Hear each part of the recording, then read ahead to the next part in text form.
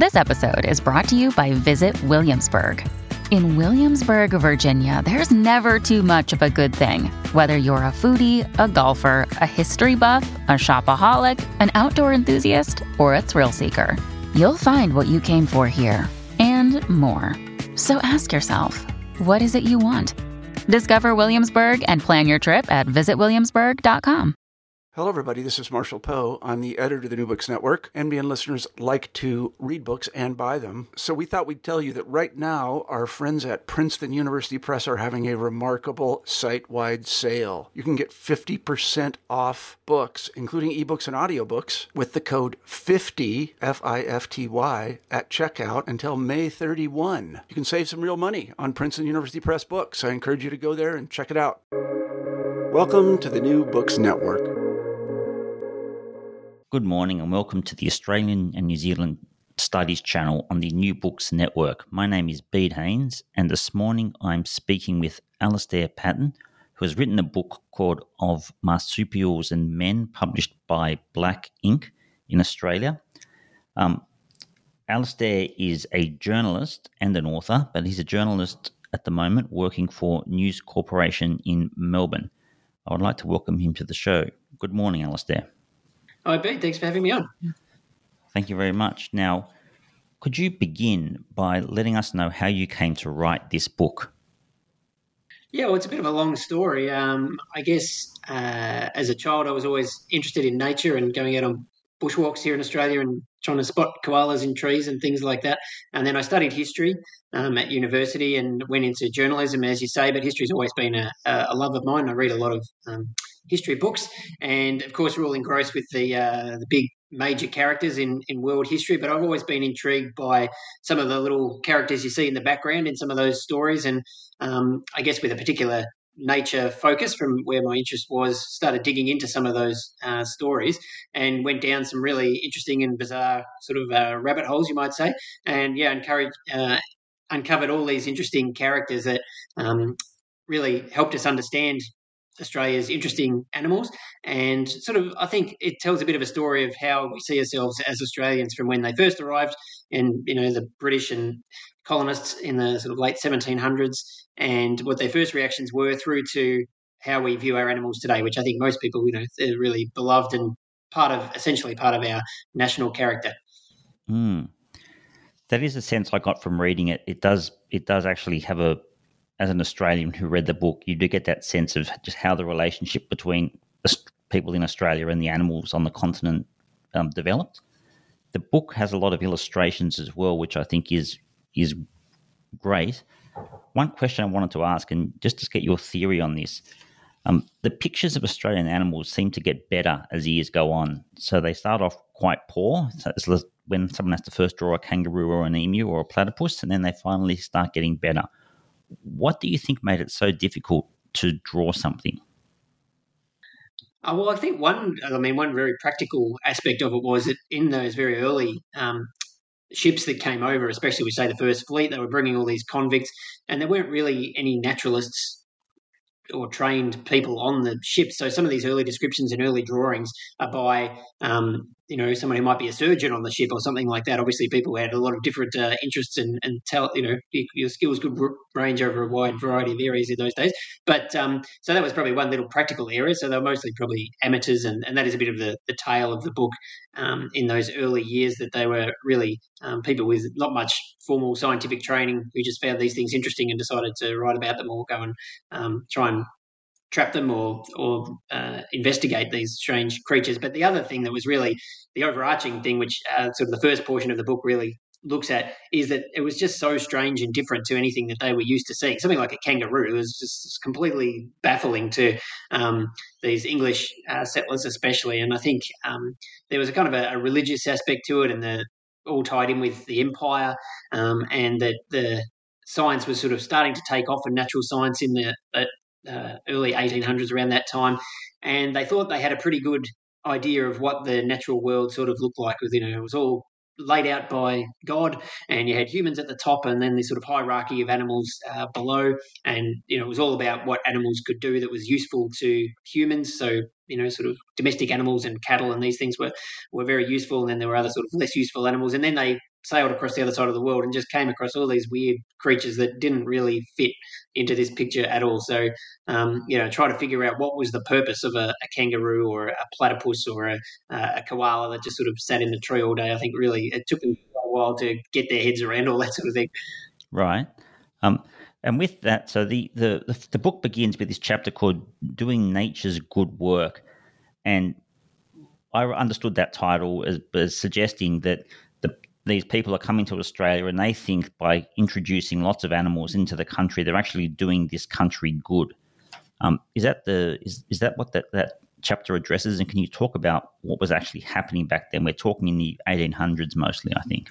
Yeah. So it really focuses on this period. It was actually a fairly short period, really, in the 1850s and 60s, where this idea took hold called acclimatization, where you could introduce animals from one part of the world to another part of the world, where they could be used for farming or those sort of things. But and so there were ideas in England that they could get gazelles and things over from Africa, and that they would provide food for the population there. But when it came to Australia, it was sort of tied in with this idea of that the animals here were just sort of weird and useless, and they were sort of morally deficient in some weird way. So we could improve things by bringing over better animals from other countries. So and we know what the effects of that have been over the years with things like foxes and rabbits that got introduced to Australia that have devastated the natural landscape, and we still have to deal with those today. But there were some other weird and wonderful theories that they had, that there were suggestions of introducing monkeys into the parks in Melbourne, or boa constrictors that would provide some entertainment for people when they went for a stroll in a park or something like that. I think yaks were on the list at one stage that some of those thankfully didn't quite come off. But it only lasted probably 5 or 10 years.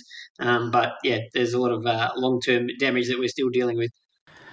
And why do you think the people who introduced these animals didn't, or maybe they did they actually think this could be a bad idea?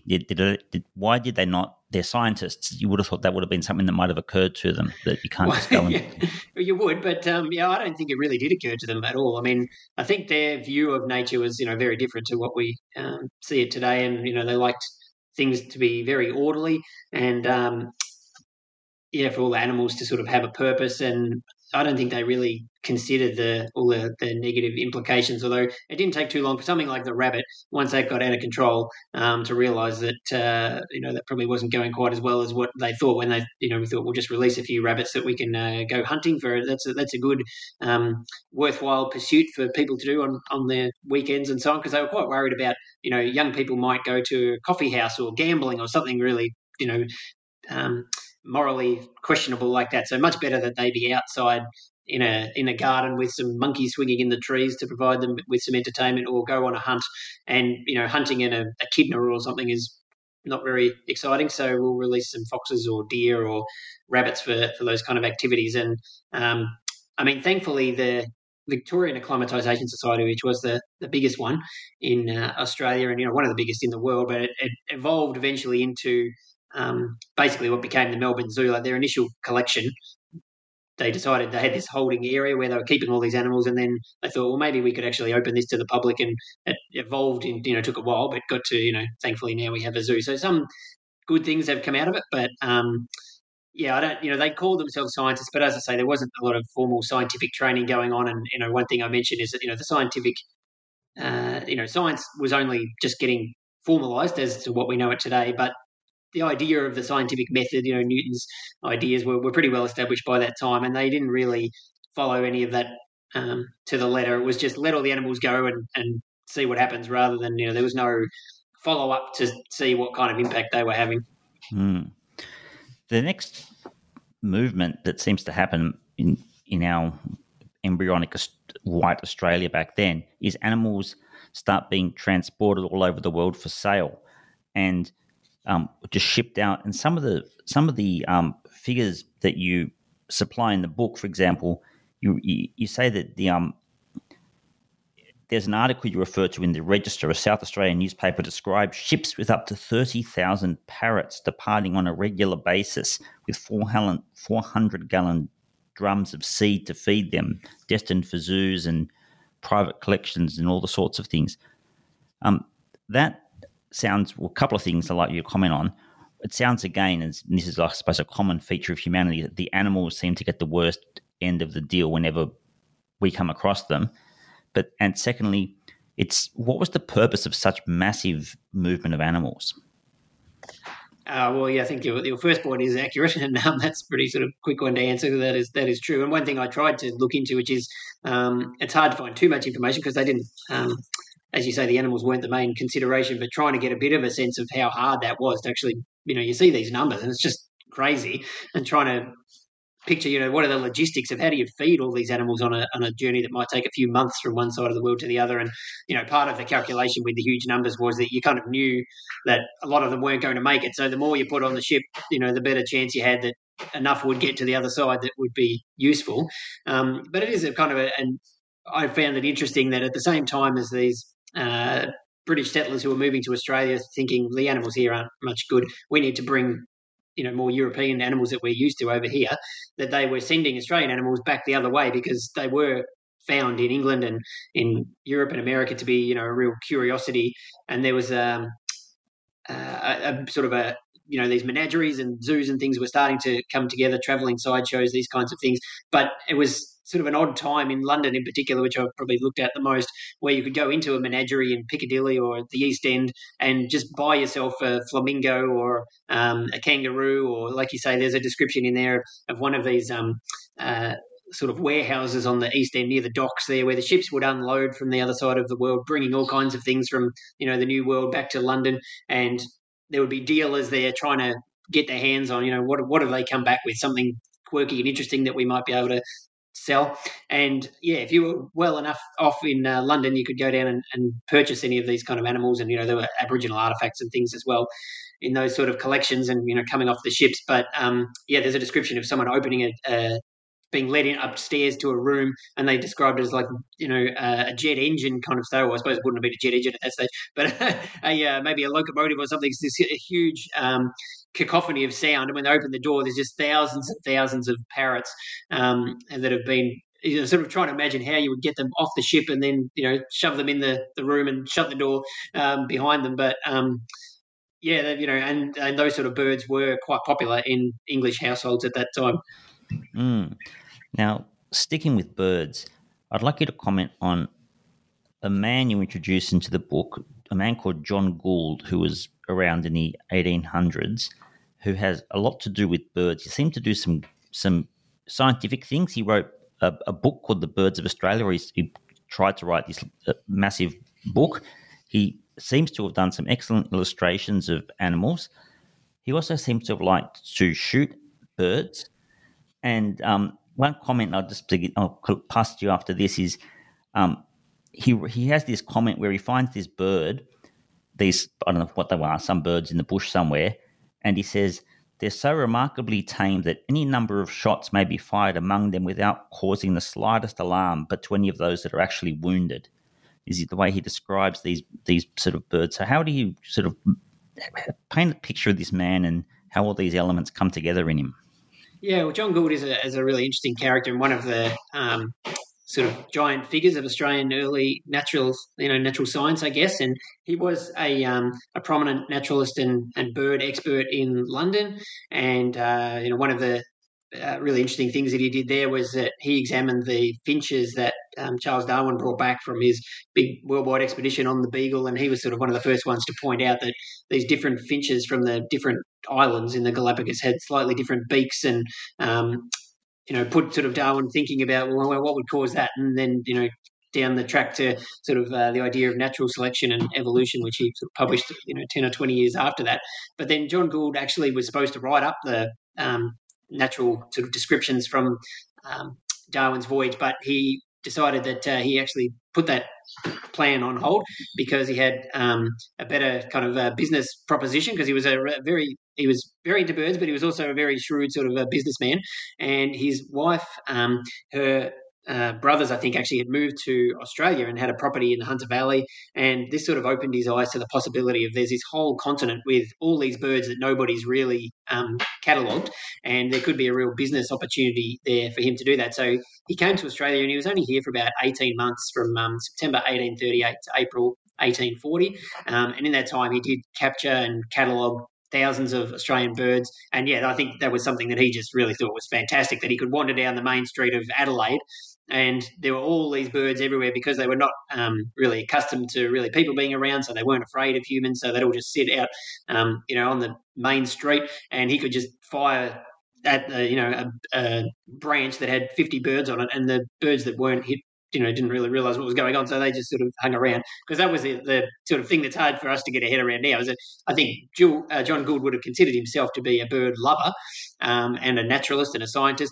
but to catalogue the birds, which is what was his main aim, meant shooting them. And there was sort of quite an art to doing that, to being able to stalk up when these, that's why some of these places were a bit easier. But he would go out into the bush with feathers on his hat and all this sort of thing, and sneak through the bush and try and shoot the birds, so then that he could study them properly and write, measure them and write about them, and then put them in a sort of a pickle them and put them in a jar and send them back to London. So that was kind of his whole operation. And it's quite ironic that there's the John Gould League is an Australian bird lovers sort of society, which I remember when I was at primary school, they had the Gould League posters on the wall with all the different birds, and they actually have a pledge. If you sign up to the Gould League as a child, the pledge is, I hereby promise that I will protect native birds and not collect their eggs.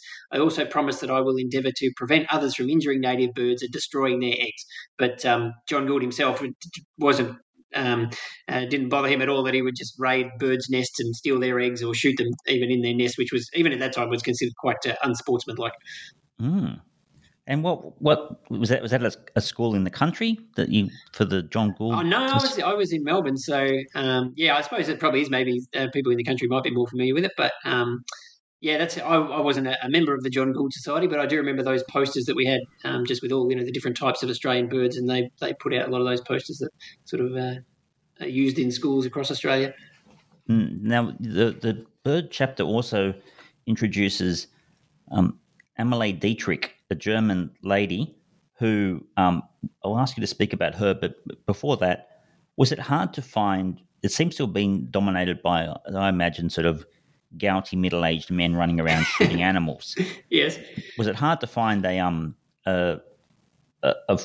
lady doing something like having any history on the public record of being involved in cataloguing what was seen in Australia?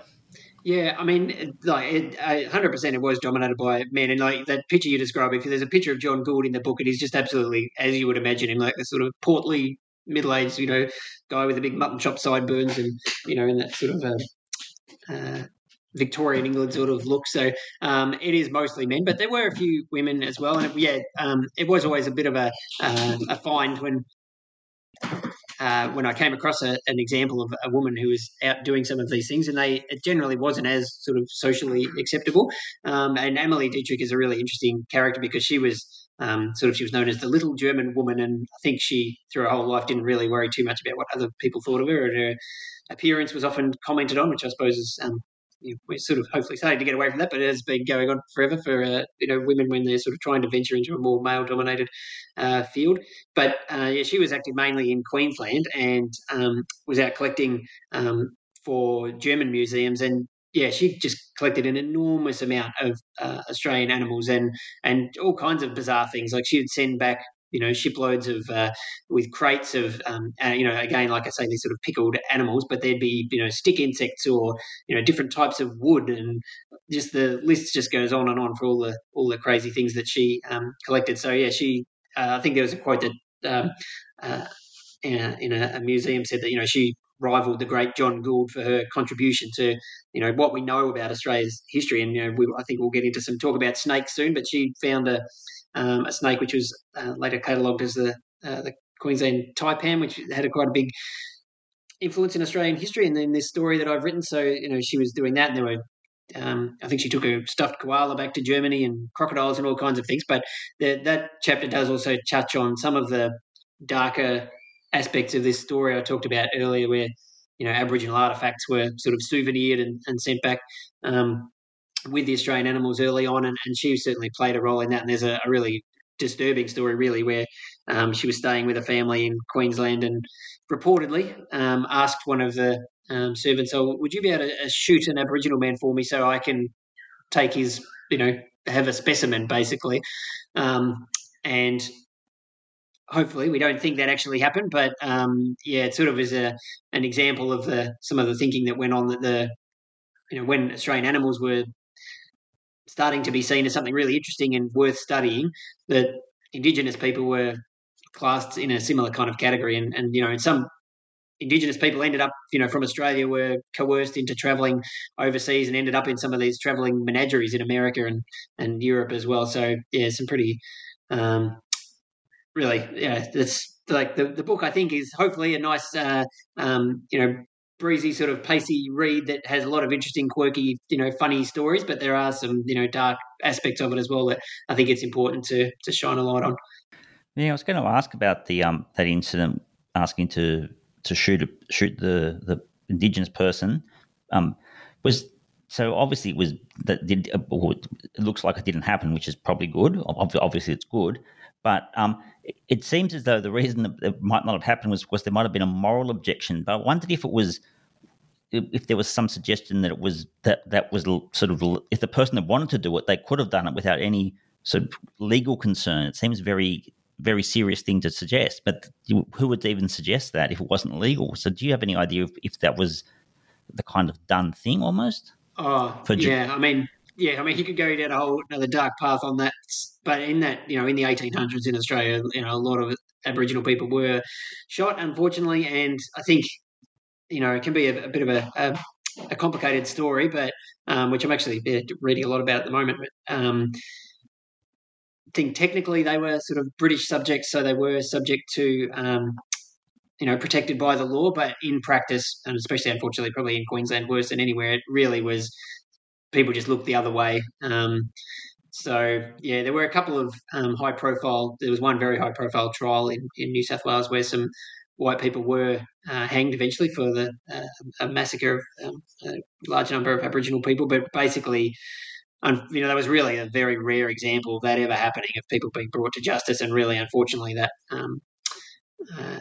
just sort of the message that sent was that you just we just do this on the down low now, and we don't talk about it as quite as openly as we used to, but it definitely still happens. So, I mean, that little tale in the book here doesn't really go into all that, but it does sort of hint at that, I guess, that, the fact that someone would even suggest it with, sort of knowing that, I could probably do it without being punished, says quite a lot, unfortunately. Yeah. Now, the next chapter is about snakes. One thing I liked about this chapter was if you start from the back and you think, at the moment, if someone gets bitten by a snake in Australia, you would hope that they have some sort of anti-venom around to help the person recover. And this chapter, in a way, starts from the beginning and just shows what effort was taken to get to the point where you do have that medicine available. Could you just comment a little bit on that chapter? And I don't want to give away too many of the stories in it. So I'll let you, if you want to divulge any of the tales in it, you can. I'll leave it up to you because it's just worth reading in full. Yeah, well, I suppose, going back to what I was saying earlier about, the story does have a bit of a charts the history of, the development of those, Australians and their relationship with the animals. And by sort of the turn of the 20th century, getting into the 1900s, attitudes had evolved quite a bit, and a lot of the Australian animals were being more appreciated and had been studied, and people knew a lot more about them. But snakes were probably the one that were really left till last, because going back to that initial idea about this sort of hierarchy of animals, the snakes were sort of literally at the bottom, and they were sort of seen as dangerous and not very nice, and it wasn't something that people were too enthusiastic to study. But then, this sort of really propelled that around in the 1920s, around that time when it sort of started. But before that, people tried to come up with some ways to cure snake bites. And yeah, they came up with some pretty bizarre and creative solutions, which people can read about in the book. And then things started to get a little bit more, scientific and, air quotes, I guess you could say. And there's an illustration that's in there from the Australian Sketcher, but this is sort of going back to 1877 of an experiment in the Melbourne jail where they started, they'd use the jail and capture stray dogs in the streets of Melbourne and use them to for these unfortunate snake bite experiments where they would get a snake to bite a dog and then inject them with all kinds of weird things and hoping that it might save the life of the dog. But unfortunately, it never really worked. And there were some people who were so keen on these ideas that they were sort of prepared to volunteer themselves for the experiments as well. But thankfully, usually rejected, early on there. But once we get into sort of the 1910s, 1920s, around that time, the idea of antivenoms was sort of being developed, and vaccines and these things. Louis Pasteur had made a lot of advances in that, obviously, and then it really sort of came to these Australian snakes were some of the last ones that we didn't have any cures for.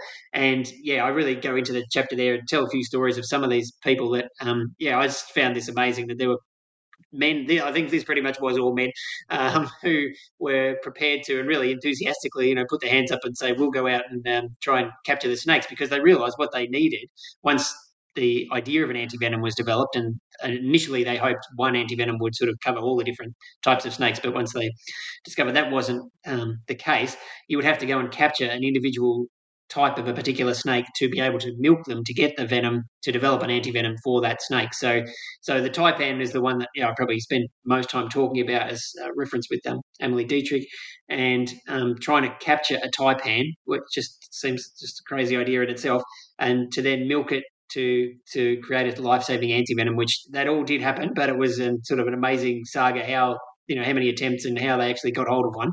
And then it had to get transported to Melbourne where it was milked and, ends up saving a lot of lives. But it was just an incredible story, and, a few people did die along the way. Now, Alistair, if you have your book in front of you, I'm not sure if you do, but... I do, yes. I won't give it away, but I just want to, and this is hopefully people go and look at the book to see these points.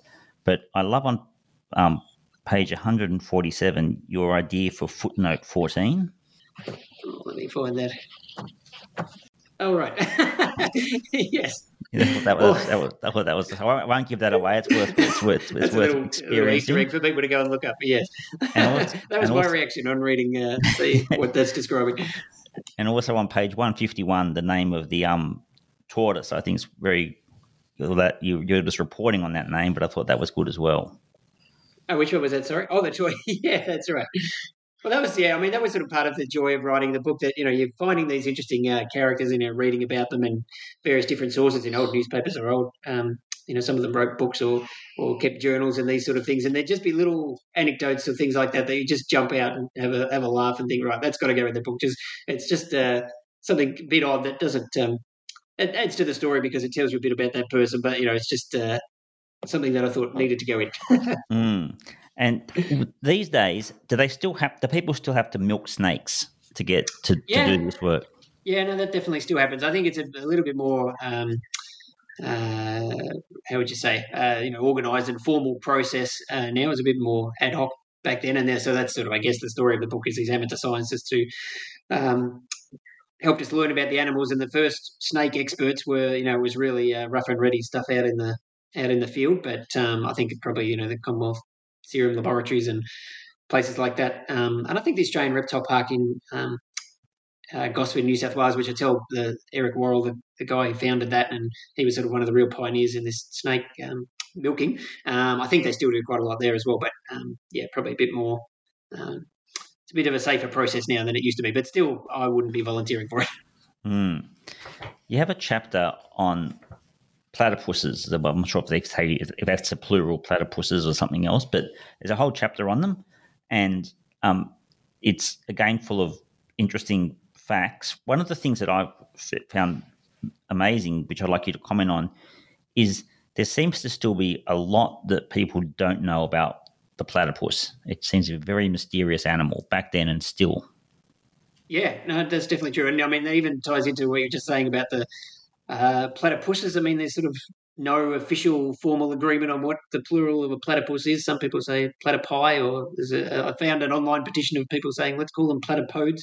But I think I went with platypuses. I think that makes the most sense. But yeah, you're right. I mean, and they get their own chapter devoted to them because they were so mysterious and so hard to study and hard to understand. And there was a lot of scientific debate about what sort of animal they actually were, where do they fit into the animal kingdom, and they have some qualities that are like a mammal, but some that are more like a reptile, and some that are even like aquatic. So, and the big question that took a long time to resolve was, do they lay eggs? There's big two sides of this scientific debate, and so people went out to try and find platypuses, and unfortunately, again, a lot of them got shot in the process of trying to decide do they lay eggs or not. And David Flay, who was also the guy who milked that taipan, he comes in and out of the story quite a bit, was a real giant in this field of in all natural history in Australia. Really, for people in Australia and Melbourne who know Healesville Sanctuary, he was really the guy who founded that and turned it into what we know it today. It's one of their great natural animal sort of attractions here that people love. But he really was, and platypuses live in that area up around Healesville and in the creeks up there, and he was able to trap a few and keep them in captivity and really study them. And when he was able to breed a platypus in captivity for the first time in 1943, and that really made worldwide headlines, and it didn't happen again for another 60 years. So, I mean, the fact that up until I think it was 2018 or 19, there were no platypuses in overseas zoos at all. I think there's a couple now in San Diego. Just illustrates, how hard they are to transport and how little understood really they still are, because they're just a very shy animal that if you manage to see one in the wild, it's extremely special moment, because they spend a lot of their time in their burrows or underwater. But yeah, they have all these amazing talents, electro sensors in their bills that can detect shrimps wriggling under the mud in the bottom of the creek, and poisonous spurs on their hind legs and all kinds of weird things. So after researching all the book, people ask me, what's your favorite animal, and I have to say the platypus, because it's just so incredible and still so interesting that there's still a lot to learn about them. Yeah, have you ever come across one in the wild yourself? Yeah, just a couple of times, really. Probably the couple of times fleeting, a few bubbles in a creek. But a couple of years ago, I was hiking in Tasmania, and there's one. It was just seemed to be really enjoying itself at the base of a waterfall. It would swim in and out of the water there, and then sort of sit on a rock and scratch itself. And that was just one of my favourite experiences out in the wild, just sitting there watching it for sort of a good half hour or so. That was a real standout. Okay. A later chapter toward the end of the book talks about marsupials in the media, and this is great for people who, I suppose, a lot of people who grew up in Australia, because you go through the history. It's almost a little history of wildlife media. And what role have you seen the media play in either the exploitation of these animals or the conservation of these animals? Yeah, I really enjoyed writing this chapter, and I'm exactly as you described. I really grew up watching some of these documentaries and some of these characters on TV who really became high-profile Australian celebrities. Sort of people might obviously know Steve Irwin is the most recent example, but I'm talking about going back into the 10, 20, 50 years ago, and sort of the early days of TV, and then even the chapter starts with people before the modern media was around, and they were writing books and newspaper columns, and then into the radio, and how it sort of really took off. But I think they played a huge role in just bringing that wildlife literally into we can see it in our living rooms, and making it, like I say, that journey that we've come from these animals being weird and unnatural to now they're really beloved. And Australians, even if Australians might not see a platypus in the wild too often, we all know and love them because, and a lot of it I think is we can attribute to some of these guys, even though they were a bit rough around the edges. I think their heart was definitely in the right place, and thankfully by then we had definitely moved on from the early era where finding an interesting bird meant that you had to shoot it and pickle it. They were much more about sneaking through the bush and maybe lifting up a piece of bark and seeing what was under there. But I really enjoyed those TV documentaries and TV shows in my youth and growing up, and hopefully some of that comes across. And I found it really interesting to dig into the stories of some of these people and where they came from and what they were about. Yeah, they talk about the Taylors, Valerie Taylor and Ron Taylor, and sharks. The sharks don't play a big role in this book, but sharks are in a lot of people's minds in Australia. You hear a lot about sharks whenever someone gets bitten by a shark. How would you describe their importance toward shark conservation? Oh, I mean, just enormous. Yeah. So Ron and Valerie were a married couple who, unfortunately, Ron's no longer with us, but Valerie still is, and she's still out diving. And they met in Sydney, and I think sort of in the 1950s, 60s, around that time, and started filming. I think Ron had an underwater camera, and they were able to get their films shown, and they were bought in America and other countries, and they quickly discovered that sharks were what people wanted to see.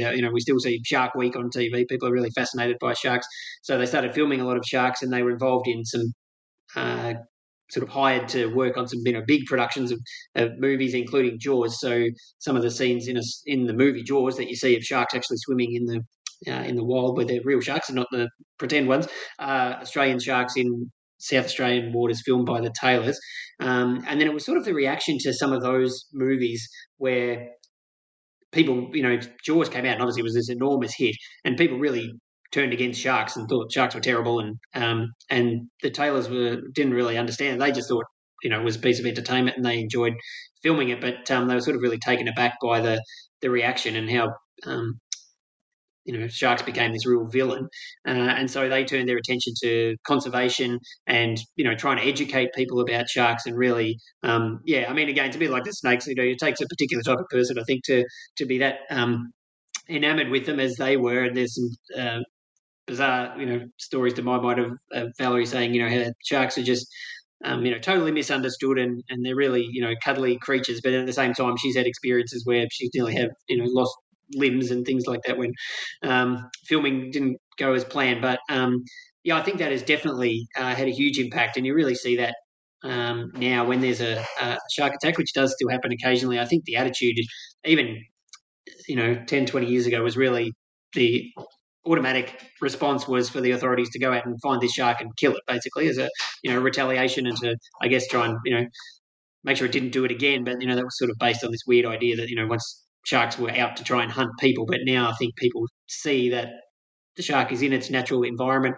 And I think I quote a guy in the book who was attacked by a shark near Perth in the last couple of years, and he said, his quote was, you can't blame a shark for being a shark. So I think people have a much greater understanding of them, and we can definitely thank the Taylors for a lot of that. Okay, so we should wind down now. So as a last question I'd like to ask is, the book ends talking about the importance of ensuring we have healthy populations of native animals, and one of the points you make is that researchers estimate it would cost $1.6 billion to return all Australian threatened species to healthy status. And then you imagine the reader thinking, wow, well, almost, why would we ever do that? But then you make the point that we already spend $12 billion a year on domestic pets. So it's actually 1.6 billion isn't actually that much. But you're writing a book where you're actually really pleading for this. Why do you think it is? Why is it so hard to get money spent on conserving animals? I think one thing that I found quite interesting, and I sort of tried to paint this picture in the book, is that it's just really hard when people see, if you can go out in the bush and you might likely enough to see a koala, platypuses are pretty elusive anyway. A lot of our animals are, nocturnal and elusive, and it's very hard just to comprehend. You sort of think, well, there's animals out there, they must be doing all right, to really realise how many there used to be compared to what there are now. And koalas are now endangered in Queensland and New South Wales and the ACT, and I think there's about 40,000 koalas left in Australia, and 40,000 even sort of sounds like a reasonable number, but then you realise that there were millions of koalas that were killed just for their skins in, when we had a sort of a fur industry, 100 years ago. So, there used to be millions of koalas in the, in the bush, and now there's, only 40,000. So, it's sort of, hopefully I can try and get that across. And there's a great description of, whales that some of the early explorers, when they were, sailing into, Hobart, for example, they said it was actually quite dangerous sailing up the river because there were so many whales that the, ship was sort of trying to dodge them as it came in. And now, if you go out on a whale watching expedition and happen to see one, that's a real treat. So, it's just sort of hard for us to get our head around how many animals there were back in those days. And so, what the fall, the comparison is now to what it was back then. And the concern is that the numbers just keep dropping without people really realising until it gets a point where it's, almost too late. And I just think that would be an absolute tragedy if, something like the koala would be just, I can't imagine having me living or having my kids live in a country where, we have to say we used to have koalas and we don't have them anymore. I mean, that just would be absolutely tragic. And, obviously a koala is a very high profile example, but there's lots of others that are, really in trouble as well. So, that's probably the easiest explanation, that it's, someone has to take, and it's a government sort of thing that they have to take responsibility for saying, this is an issue that's important enough for us to devote these resources to it. And one number that I found, which I found, really took me by surprise, I guess, in the book, was how much they spend in the US on nature conservation and on threatened species. And they've got a similar number of sort of species to what we do, but they spend far, far more money on conserving their native animals. So, sort of think, you don't really think of America as being, pioneers in that sort of field. But, if they can do it, I can't see, why we can't do it. And I think, it's not a politics show, but I think there are some movements in the right direction recently, that some of these issues that were really neglected for a long time are starting to be at least talked about. So hopefully that leads to some positive action, because I think, it would, part of the story of the book is the relationship between animals and people here in Australia. And, obviously I think the animals, deserve to survive and for the species to continue, and for the sake of biodiversity has its own intrinsic worth. But also, as a country and for us as Australians, I think it makes us a better, richer country to have these amazing animals around us that we all love. And to not have them there would be, I really would hate to see that happen. Mm. Well, okay, Alistair. Well, thank you for your time. Before we go, do you have any? Do you have a next book in mind? Well, the subject that we touched on earlier when you mentioned about Emily Dietrich, about the Indigenous Australians and the sort of what they suffered in this similar sort of time period, is, I think, something that I've been reading a lot about, and I would like to write about. We'll see how we go, but they do get. I tried not to leave them out of this story, because obviously, they were here for thousands and tens of thousands of years before the Europeans arrived. But this book is really mainly about European settlers and what their attitudes were, and they were sort of the naturalists and scientists who generated a lot of these stories. But I do try and touch on the Indigenous perspectives in it as well. But I think, I think there's a bit of a gap there that we don't talk a lot about.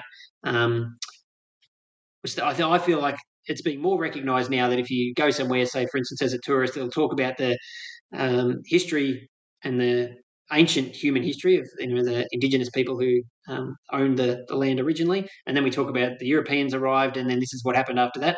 And it's sort of that crossover period we don't really like to talk about too much. It's like, how did we get from there to here, and what happened to the people who were there originally? And it's pretty. Some of the stories of reading are pretty incredible about. They didn't just melt away into the bush. There was some pretty fierce fighting that went on that really, I think, is an important part of Australian history that probably doesn't get talked about enough. So that's what I'm finding interesting to read about at the moment. And if I get the chance, I'd love to write about it as well. Okay, Alistair. Well, thank you very much for your time again, and all the best with your next book. Fantastic. Thank you.